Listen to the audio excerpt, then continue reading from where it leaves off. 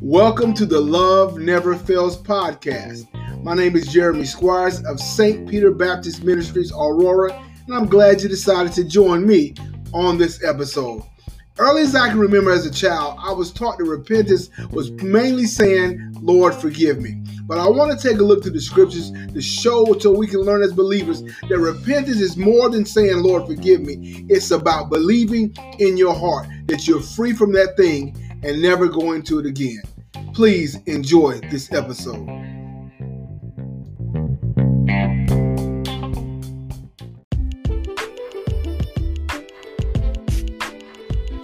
Repentance is an important part of our Christian journey. For if we have never repented of our sins and accepted the Lord, we would not be saved at this moment. Repentance means compunction, which means to feel guilt that leads to reformation and which implies a reversal of behavior.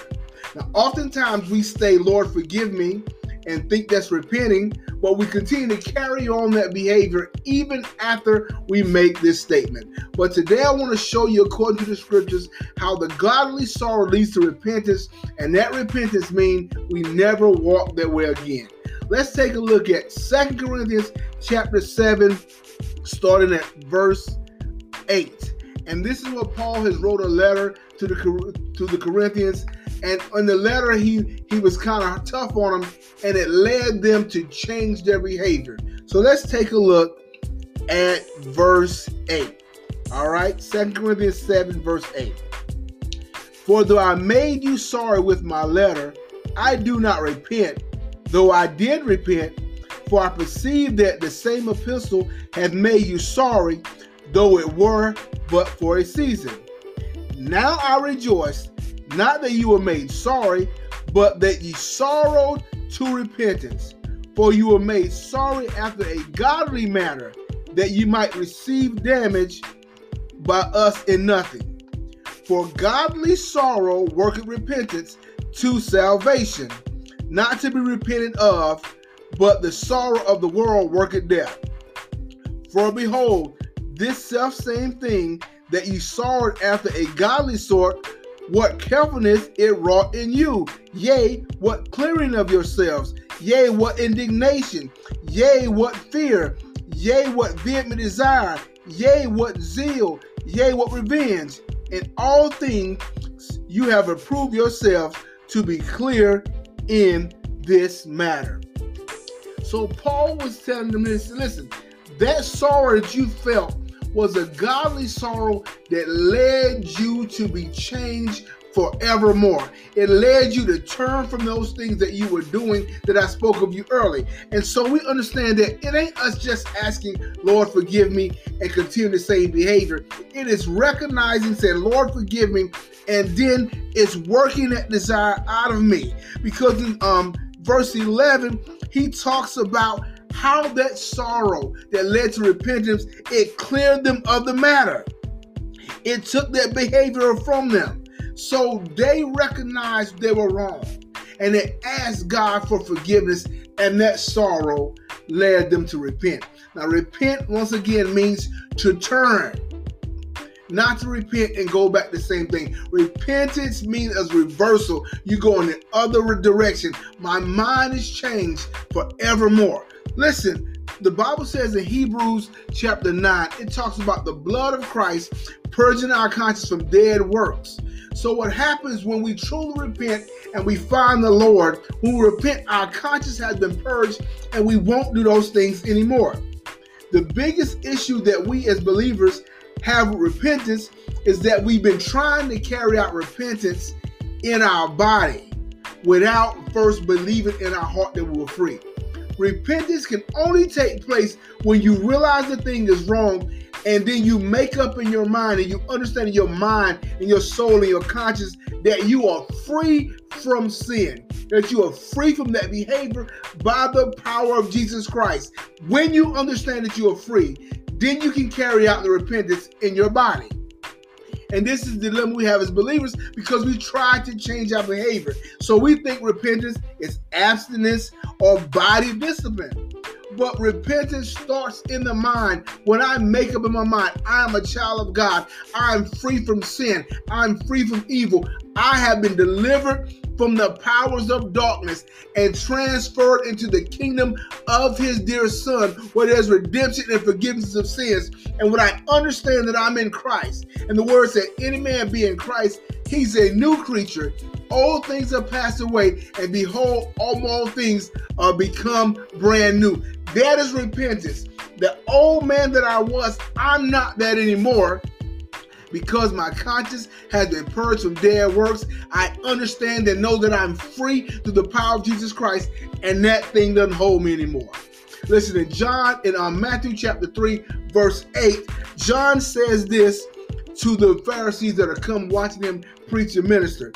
He says, bring forth therefore fruits meet for repentance. What John was saying is this: if your heart has changed, if your mind has changed, if you truly repented from those things, you would show works. Your body would show works and things that you have repented. See, when we say we repented and go back to the same thing, there is no fruit of repentance. And a lot of times we'll say, Lord, forgive me, and continue to make that statement. No, if I'm saying, Lord, forgive me, then I realize the statement I was going to make or the behavior I'm about to participate in is despicable to God. It's against my relationship with God, and I'm going to turn from that thing because it does not please God. And that is what we have to do. Learning to carry out our repentance in our body starts with understanding that we are dead indeed to sin. Romans 6 says we have to recognize ourselves to be dead indeed to sin.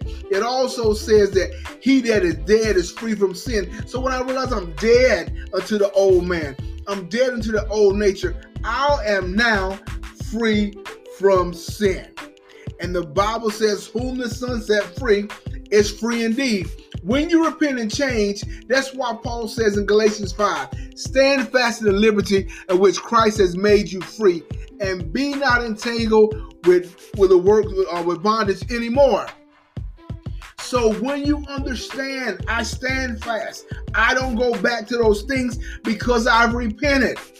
Look, the things that you call strongholds, the things that you call hang-ups, the things that you say you're struggling with, that we as believers say we're struggling with, it's only because we haven't repented.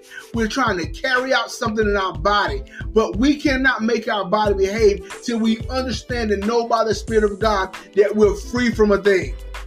So it's only a stronghold because you haven't understood that you're free from sin through the power of Jesus Christ. It's not by your power, it's not by your might, but it's by the Spirit of the living God that you can carry out this repentance in your body.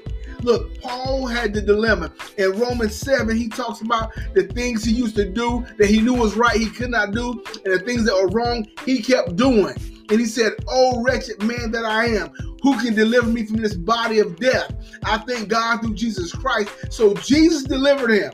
And now his mind understood, I am free from this wretched man, that in my flesh dwells no good thing. But if I live and move and have my being in Christ, if I recognize that I'm dead and my life is here with Christ and God, if I realize I've been sanctified by the Lord, now I can repent and I can be free. And now I will make my body obey what my spirit knows. I am free from sin.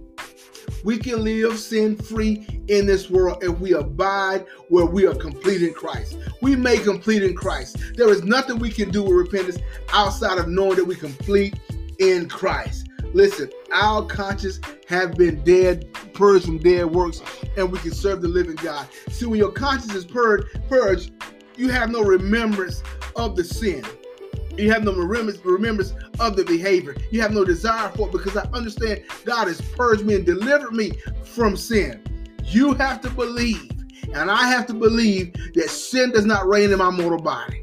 The Bible says, no longer let sin reign in your mortal body, that you obey it in the lust thereof. Your body is going to crave sin. Your body is in this world, and it's going to want to do opposite of God.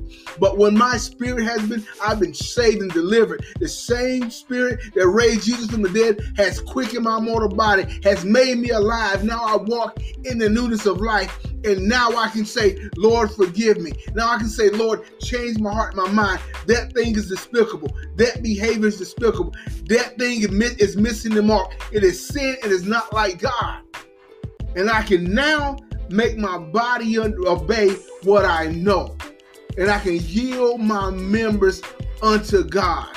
I can yield my hearts unto God. You cannot make repentance happen in your body without first knowing that you've been freed by the power of God. This is no way endorsing sin, any type of behavior, but it's showing you the power of God over your body. The power of God can have when you accept that you're free. You accept that you're dead to this world. That you accept that there's no more shackles holding you. That you're not bonded to sin anymore, because there's therefore no condemnation for those who are in Christ Jesus. That I am free through Jesus Christ. And now you can now live in the Spirit and walk in the Spirit so you won't fulfill the lust of your flesh. Understand this. That battle of lust and flesh is going to happen till you repent. Till you understand the freedom that you have in Jesus Christ, that God has made you free. And he who the Son set free is free indeed. I want you to know as believers tonight that you can repent. You don't have to have struggles. Those things that you're struggling with, give it to God. Understand that He's giving you freedom from that thing forevermore. And when you can walk in the newness of life, and your body can now carry out this repentance, because your spirit agrees with what God has said, that I'm free from sin and the power of death by the blood of our Lord and Savior, Jesus Christ. Listen, I thank you for joining me on the Love Never Fails podcast.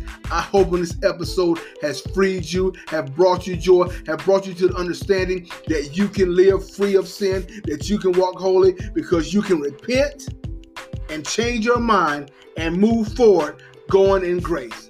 God bless you, and thank you for joining me on the Love Never Fails podcast.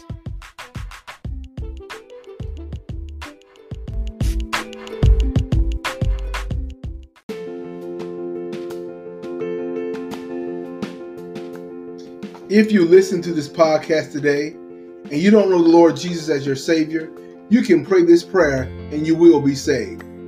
Let us pray. Lord Jesus, I come to you today. I am a sinner, but you died for me. Jesus Christ, come into my life. Be my Lord and Savior. Take control of my life from this day forward. Thank you, Jesus, for saving me. Amen. Congratulations and welcome to the family of God.